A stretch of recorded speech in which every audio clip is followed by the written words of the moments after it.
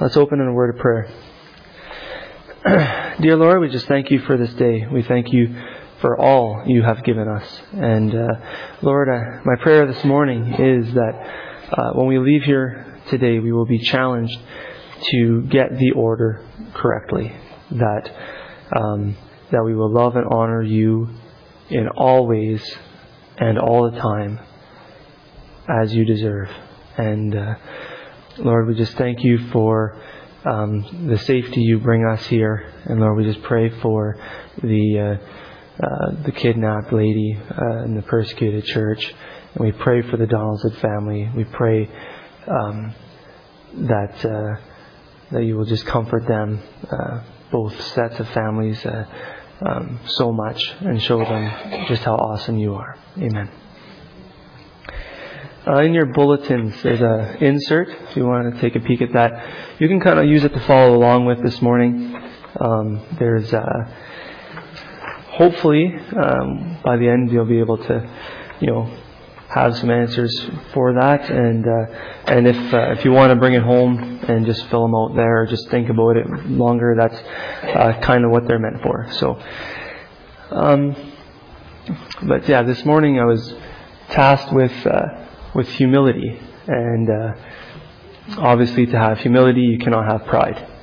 So, but it's just so much more. It's such a complex topic and issue because it's so deep rooted for one, and it affects everything.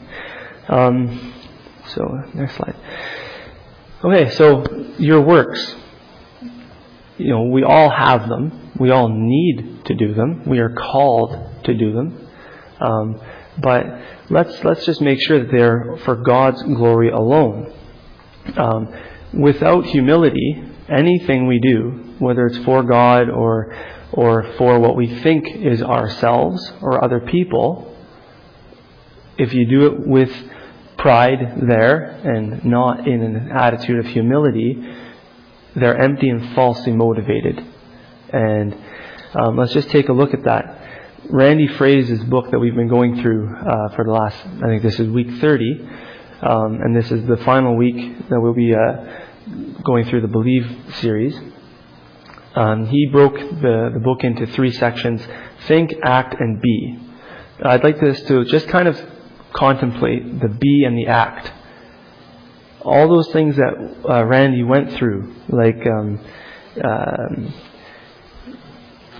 he went through the fruit of the Spirit.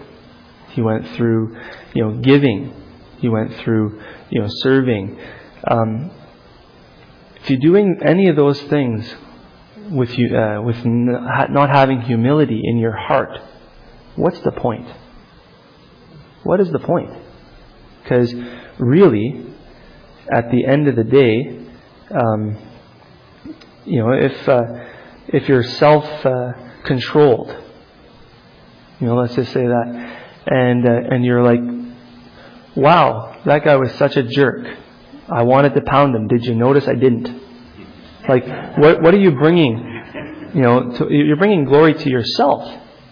And so you may have done everything that Randy had gone through in the book and really learned a lot. But without humility, what's the point? Because you're doing it for yourself. You're not doing it for God anymore. If faithfulness, man, I feel so faithful. I love being faithful to God. Are you? And it's just kind of drawing it to yourself again. And obviously, I hope that no one ever says anything that direct and bold, but we don't, right? And that's the slippery slope of it. It's not it's not so obvious. If it were, I don't think the struggles would be there as much, but it slips in. It just slips into your heart, slips into your mind, slips into everything that we do. And we need to protect ourselves. And because I know that all of us would really hate for pride and the lack of humility to hurt the gospel message and what we're doing here at the church.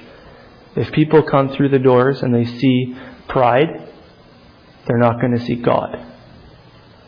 They're going to see the people. And that's the last thing we want. But there's a popular phrase, I'll say, in the world, and it's, take pride in your work. Is there anything really wrong with that? Especially for, someone who's a non-Christian, but it's the word is the pride in your work. God calls us to work very hard for Him, to do our very best, to give and this is the key, our first fruits. Our first fruits. God does not want our leftovers, but He does not want us to boast. It's as 1 Corinthians 1:31 says, "Let the one who boasts boast in the Lord." That's the only boast we are allowed to have. And so it's my belief that if we interpret humility incorrectly, it will damage and it will hurt the church moving forward. It does not mean that you cannot be a strong leader. It does not mean that you cannot be someone who happens to be visible in what they do. It doesn't mean that all works that we do have to, if we want to be humble in them, have to be done where no one can see it. But for those areas when you are visible and in the background, like I said, earlier, if you're asking people, say a question like, even this is a thought to yourself. I hope that people understand and appreciate how much time and effort has gone into this. You know how slippery that is? It's, but if you're up front, the problem is that people see you. So if they just see a big inflated ego up here, or doing music or whatever, and you're going to do a rock solo or something, this funny video online, this guy worshiping and playing the guitar, and he was just going nuts. It was, he was just he was just in his own world, it was just unreal. But I don't know if it was pride or something going on there, but he was just, it was something else to see. But it was, it cannot be about us. Everything we do, whether it's in the church building, whether it's out in the streets, whether it's at anywhere, work should point everything to Christ. And we'll talk more about that later. So at work, getting back to the thought on the giving our best. For all of us who have had jobs, we all understand that your employer demands your best. They want that. That's why you're there. That's why they're paying you. You don't give them your best, you'll find out just how quickly you're just a number and you're out the door. It's that's what you're there for.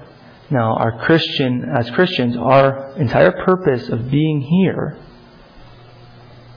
is to glorify Christ and to bring forth His mission, to spread the gospel. That's why we're here. There's enjoyments in life, but that's not why we're here. And so, if our work demands our A game, how much more should we give God our A game? And we absolutely have to. So please don't confuse humility and think that it's meaning that you have to be mild and meek and timid and invisible. Basically, we need to be pushing forward. We need to be prevalent. But we need to do everything and direct everything to Christ, not to ourselves. So I came up with some definitions, because obviously pride is if you look in the dictionaries and different things like that, it's more in the worldly sense. But I would associate pride with bringing praise to yourself and away from God, and humility, bringing God the glory He deserves and taking yourself off the pedestal. Adam and Eve, I know this is very familiar, but Adam and Eve had everything they could want. Everything. They were living in perfection. None of us can say that. God had a perfect world, Then He made them, and they had everything they could want. But if we look in Genesis 4, I'm going to pick it up at the tail end of verse 4. "You will certainly not die," the serpent said to the woman, "for God knows that when you eat from it, your eyes will be opened, and you will be like God, knowing good and evil." When the woman saw that the fruit of the tree was good for food and pleasing to the eye, and also desirable, this is where my key, also desirable for gaining wisdom, she took some and ate it. So that's where the pride crept in for her. It wasn't, hey, that looks like a really nice apple. It was, it was that the gaining wisdom. So we bash them pretty hard for this, Oh, if I was in the garden, I wouldn't have done that. Well, yeah, right. Like, seriously, it's, we can't claim that. We weren't there. So, but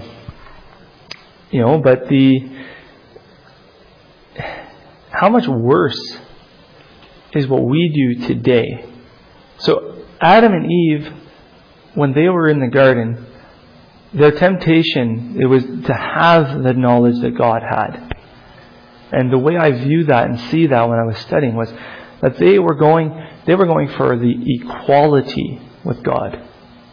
But in our lives, and this world we live in this North America, our temptation is to put ourselves above God. So how much worse are we?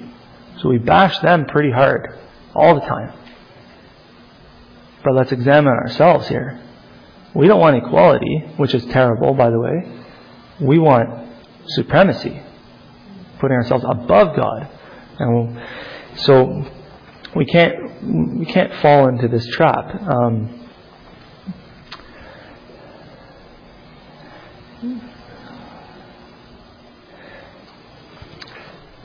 Next slide, please.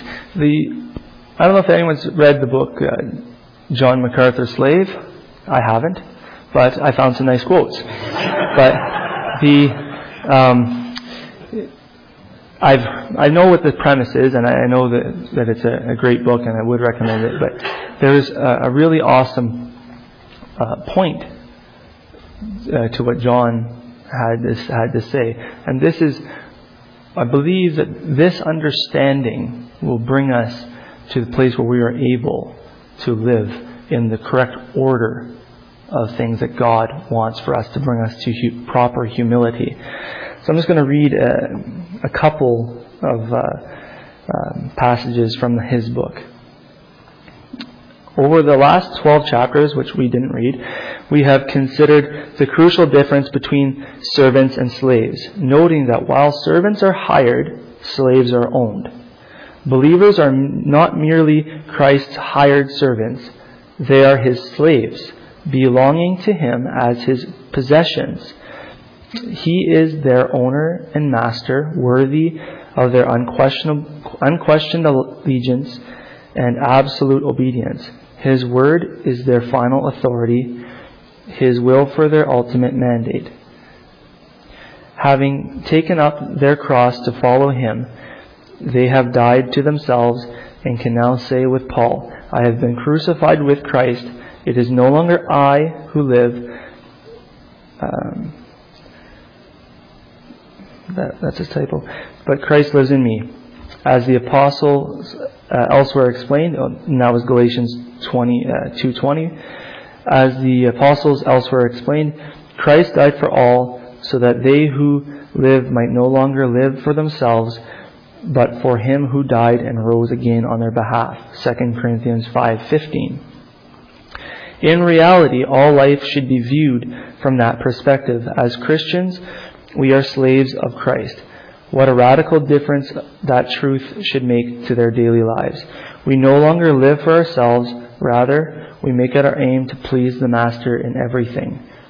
And to preach Christ as Savior, but not as Lord, is to present the gospel message that is incomplete. That is from John MacArthur. So if Christ is your Lord, then you are His slave. Period. Now, as always, Jesus is the perfect example for us to follow. It's kind of difficult to do a sermon and not, like he's perfection. So he is the perfect example. So obviously, Jesus came into this world, was a king who was born into a barn. He was a Savior who came to serve, washing the disciples' feet, among other things. He is the Lord who laid down His life for His slaves and for His future slaves. So if Jesus can lower Himself like that, how much more should we and do we need to? So why was Jesus born into this poor family in the barn? As in everything, I am very, very strongly believe that everything in the Bible is just so significant, and that we can't miss or skip over anything. But Him choosing to come in this way, I believe, was to give us absolutely no excuse. We take pride in all sorts of things.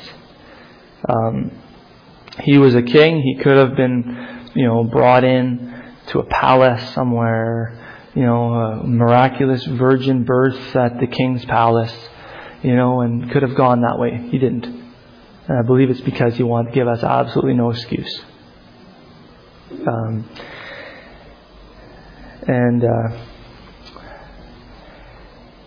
So you cannot serve God and be proud. That you may be doing good things, but if you are doing them in vain conceit or any other way, they're no longer good things. We can only do good things for the Master if we are in a right place with humility in mind.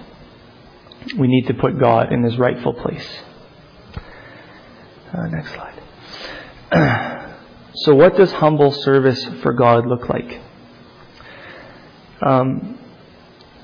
I was just toying around on the computer, and you just want to make sure you're going in the right direction, right? So I'm looking around and seeing, how does the computer or the world out there, how do they define, humble or humility? And I came across a really, it just floored me that this quote was on there on vocabulary.com. A person or a place can be humble, but a person who brags about being humble or not proud may have too much pride in being humble to actually be humble. Sometimes fictional characters try to earn favor by saying, "I'm just a humble man in search of whatever it happens to be," when it is obvious that they are the opposite.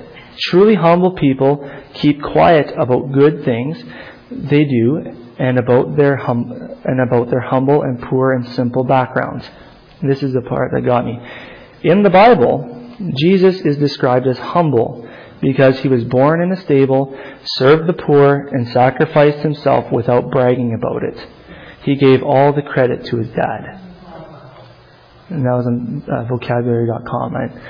I don't know what their background is, but I was very surprised to see that. But you see, that's the key. It's in all we do it quietly and genuinely, and give all the credit to our Heavenly Father. So, can you sing? Can you manage finances? Can you lead? Can you follow? Can you serve? That's all great. Just be careful not to give yourself the credit. God deserves the credit. I know it's a major mindset change. It definitely was for me. But you cannot be good without God. So if you serve and are generous or can do anything in the church, it's not because of you. It's not because of me. It's because of God has given people either the ability to be generous and or the ability to sing, the ability to do whatever it happens to be. Without God, we cannot do anything. We cannot even breathe without God. Let's think about that. If God wanted to, He said, "No more for you. Done. I'm blue. I'm out of here." It's His prerogative. It's His. Everything is His. We can't take credit for anything. For even lowering and raising our chest. We can't take credit for that. It's so let's do our service for Him in that vein, in that mindset.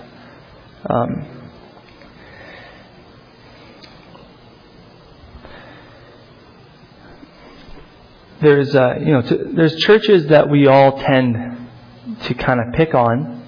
If you think of Pride and church, probably the first church or group of churches that come to mind is a mega church. That's not fair. It really isn't. I've been to a lot of small churches where you felt like you couldn't fit in the building because there was just so much ego. So you cannot paint one with the other. It is an equally problematic situation in all churches, big or small. Some churches are small because of their pride.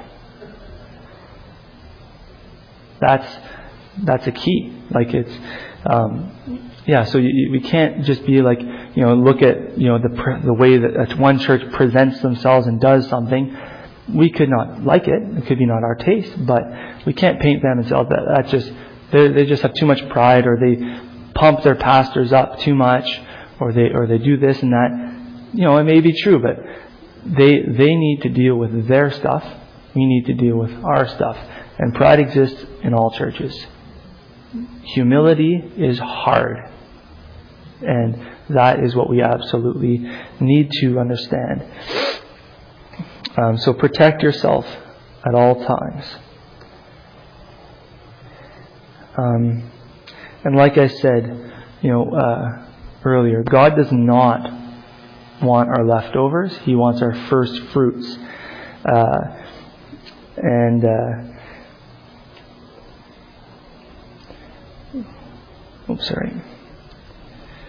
And we need to give Him those first fruits. Now,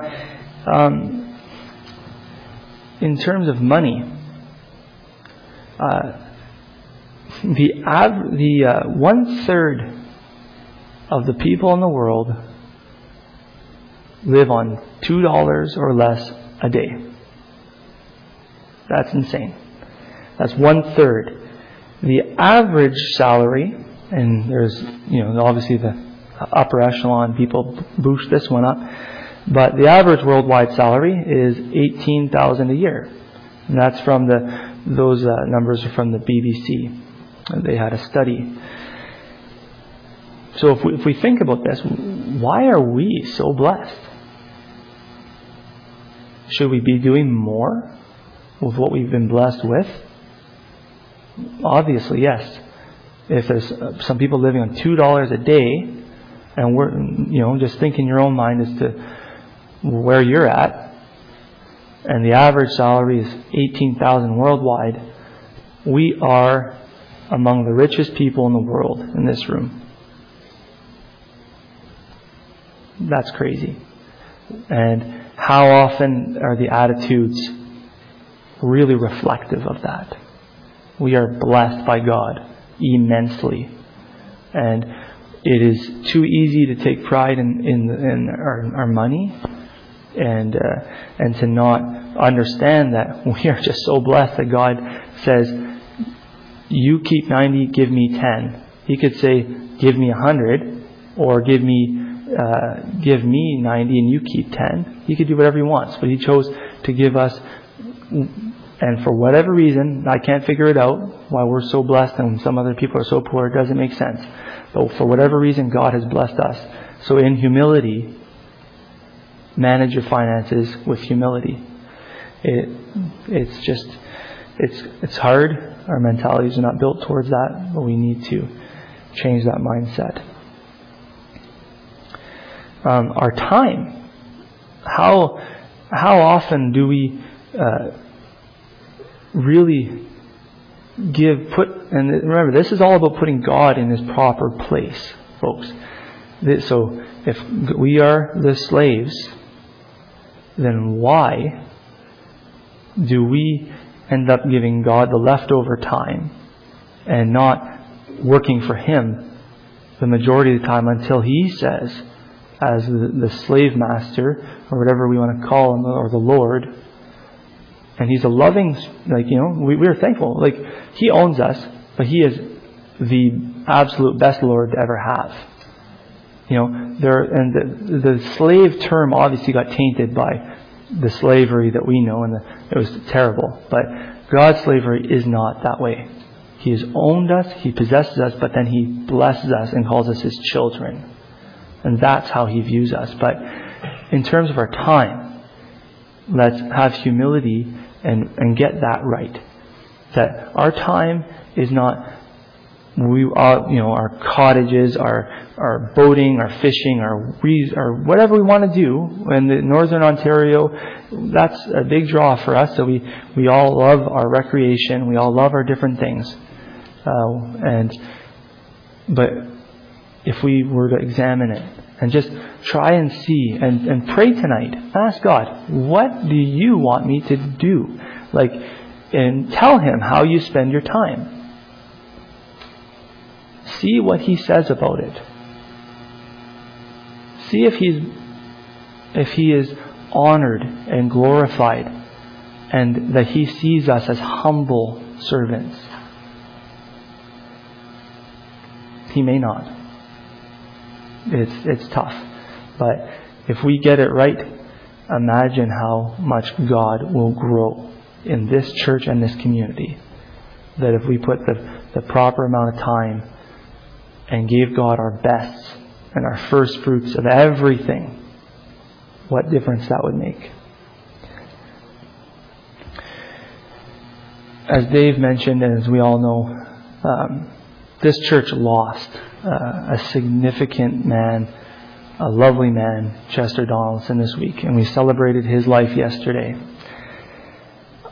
I only got the privilege of really knowing Chester about 9 years ago, when I started to come out here, when I was dating Hannah. And, right away, I could see something different in him. And at that point, I didn't even really know Northland existed. I didn't know anything that he had done. But I could see something different. And I enjoyed talking with him and learning a bit from him when I could. When I started to attend here, I'm not even sure what year that was or how old Chester would have been, but Chester was still doing grass cutting detail. The man was in his mid-80s. Think about that. In his mid-80s, still trucking as much as his body would physically allow him to do. I think it took him a few days to cut the grass. It's a big job. It's a very big job. And he had a humble servant heart. He got the order right. We need to get it right. Chester was a pioneer. He was able to do a ton of things. We may not be called to be the pioneers, but we may be called to sustain the mission, to do the work, do new work, to be active in the ways that God has called us. And Chester understood that until the day he died. He was God's servant. He was the slave. God was the master.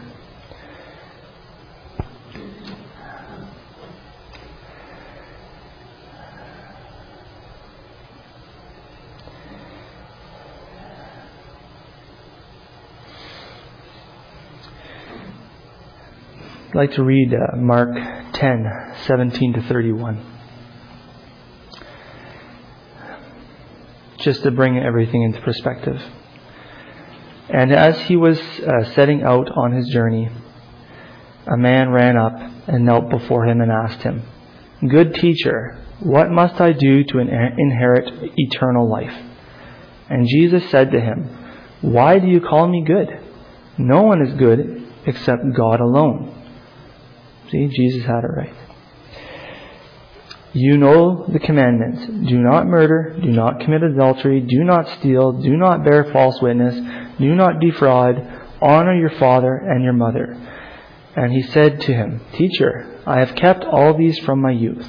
And Jesus, looking at him, loved him and said, "You lack one thing. Go and sell all that you have and give to the poor, and you will have treasure in heaven. Come, follow me." Disheartened by the saying, he went away sorrowful, for he had great possessions. And Jesus looked around and said to his disciples, "How difficult it will be for those who have wealth to enter the kingdom of God." And the disciples were amazed at his words. But Jesus said to them again, "Children, how difficult is it to enter the kingdom of God? It is easier for a camel to go through the eye of a needle than for a rich person to enter the kingdom of God." And they were exceedingly astonished and said to him, "Who then can be saved?" Jesus looked at them and said, "With man it is impossible, but for God all things are possible."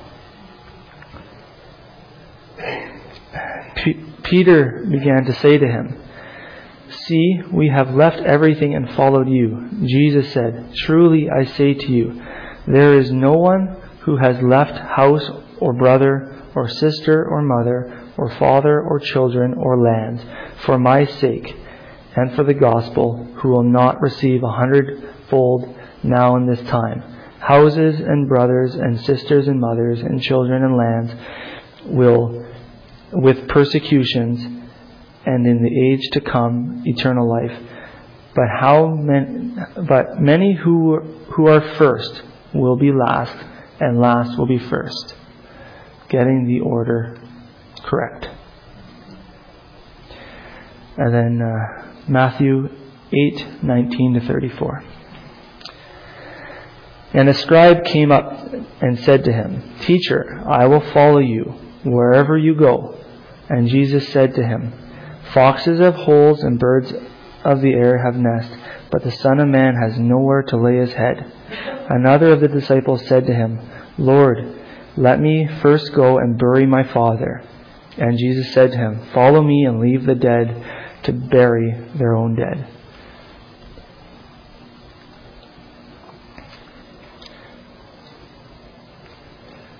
Hopefully you see how these verses connect to what we're talking about.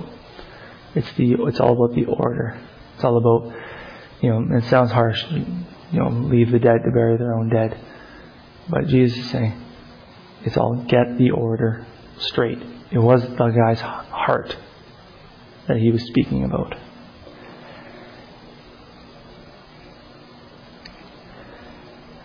Now, as a church, what slide are we on here? We can go ahead on this slide. Yeah, that's good. We need to be a community of believers who emulate humility. It's hard, but how are we going to do that? There's lots of different ways, and as you see on the question 5 on the insert, please fill it out. Share your thoughts with somebody. Let's try and figure this out together as a community. Some thoughts I had were, if you see somebody, it's easy, like the world says, pat the person on the back, say you're awesome, you did a great job, you did this, you did that.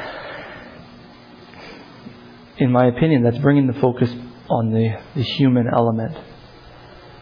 So if we want to perhaps change the culture a bit and bring it to a culture of humility, perhaps something we could try in our own hearts and minds and actions is maybe draw out, what you did and tell the person, if you have to, if you feel led to, this is how the service or how what you do in serving has edified the body. That's what it's all about. And sometimes people need to be encouraged. I know what it's like to be discouraged. It's terrible. It knocked me back for years. But if we find a way to encourage each other, to inflate God and the body, and just and what we're doing instead of our egos. And it's not intentional. I'm not saying anyone was intentionally doing that, but maybe we can try that. And I'd love to hear if anyone else has any other ideas and stuff we could put to practice. But next slide, Joe. Let's close with this final reading, and then we'll call the praise team up to do their final song. Imitating Christ's humility. It's Philippians 2.